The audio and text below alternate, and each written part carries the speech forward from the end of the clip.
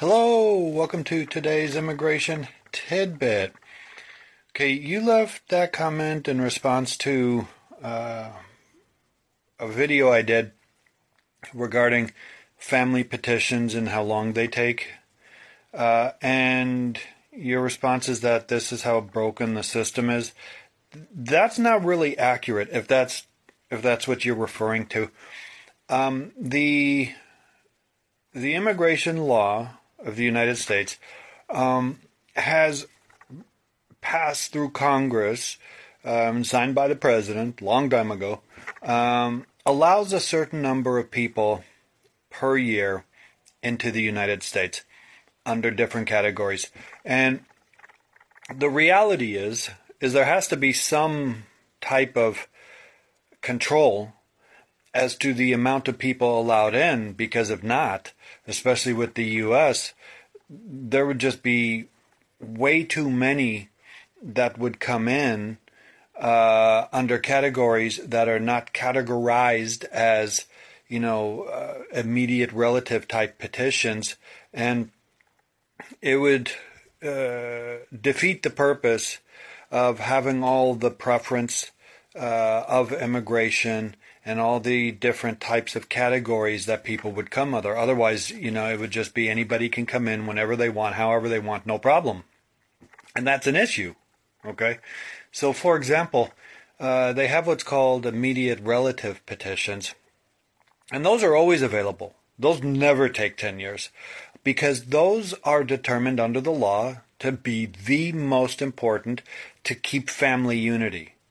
So immediate relative petitions, there's no visa numbers, there's no waiting. I mean, it's basically just processing. There's a difference, but no actual visa waiting.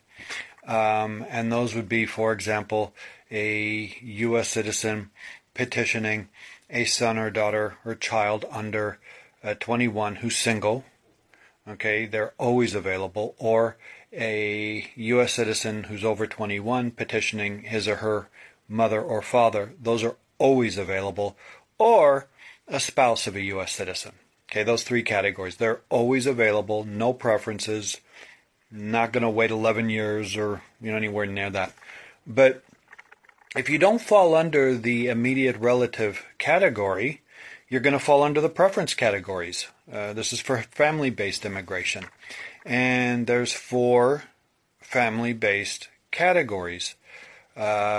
The higher the number, the less the preference.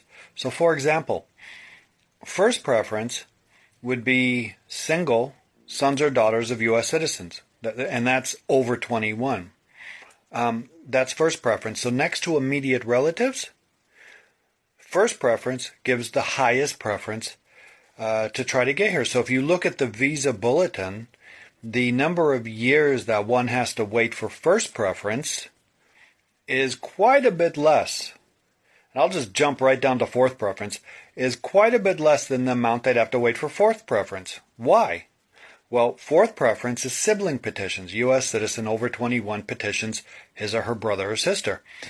The reason is because the law has determined through Congress that it is less important to try to get siblings together than it is a grown son or daughter of a U.S. citizen. And that seems clear. That seems obvious, right?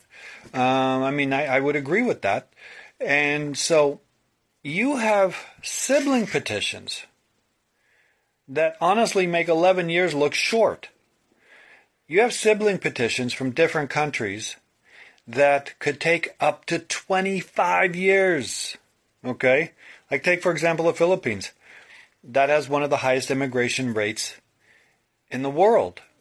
And there are literally people, believe it or not, there are literally people who wait near a quarter of a century to be able to come here on a family-based fourth preference petition. That doesn't mean that the system's broken. No.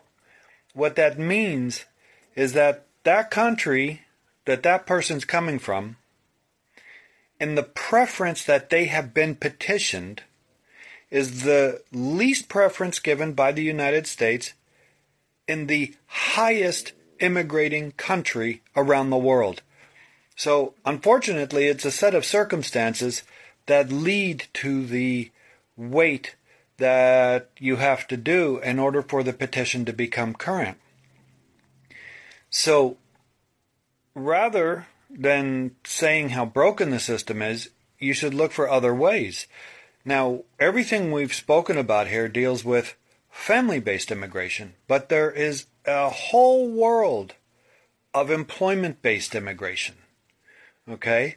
And if this person who's waiting all this time could get an employer to sponsor him or her, it could take far less time.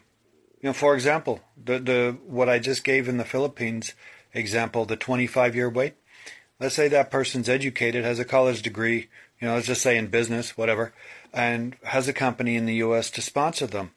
They could go through an employment-based visa for the green card and be here in probably 4 years, not 25 years. Okay, so that's a matter of knowing the system in order to use the laws to get here much quicker.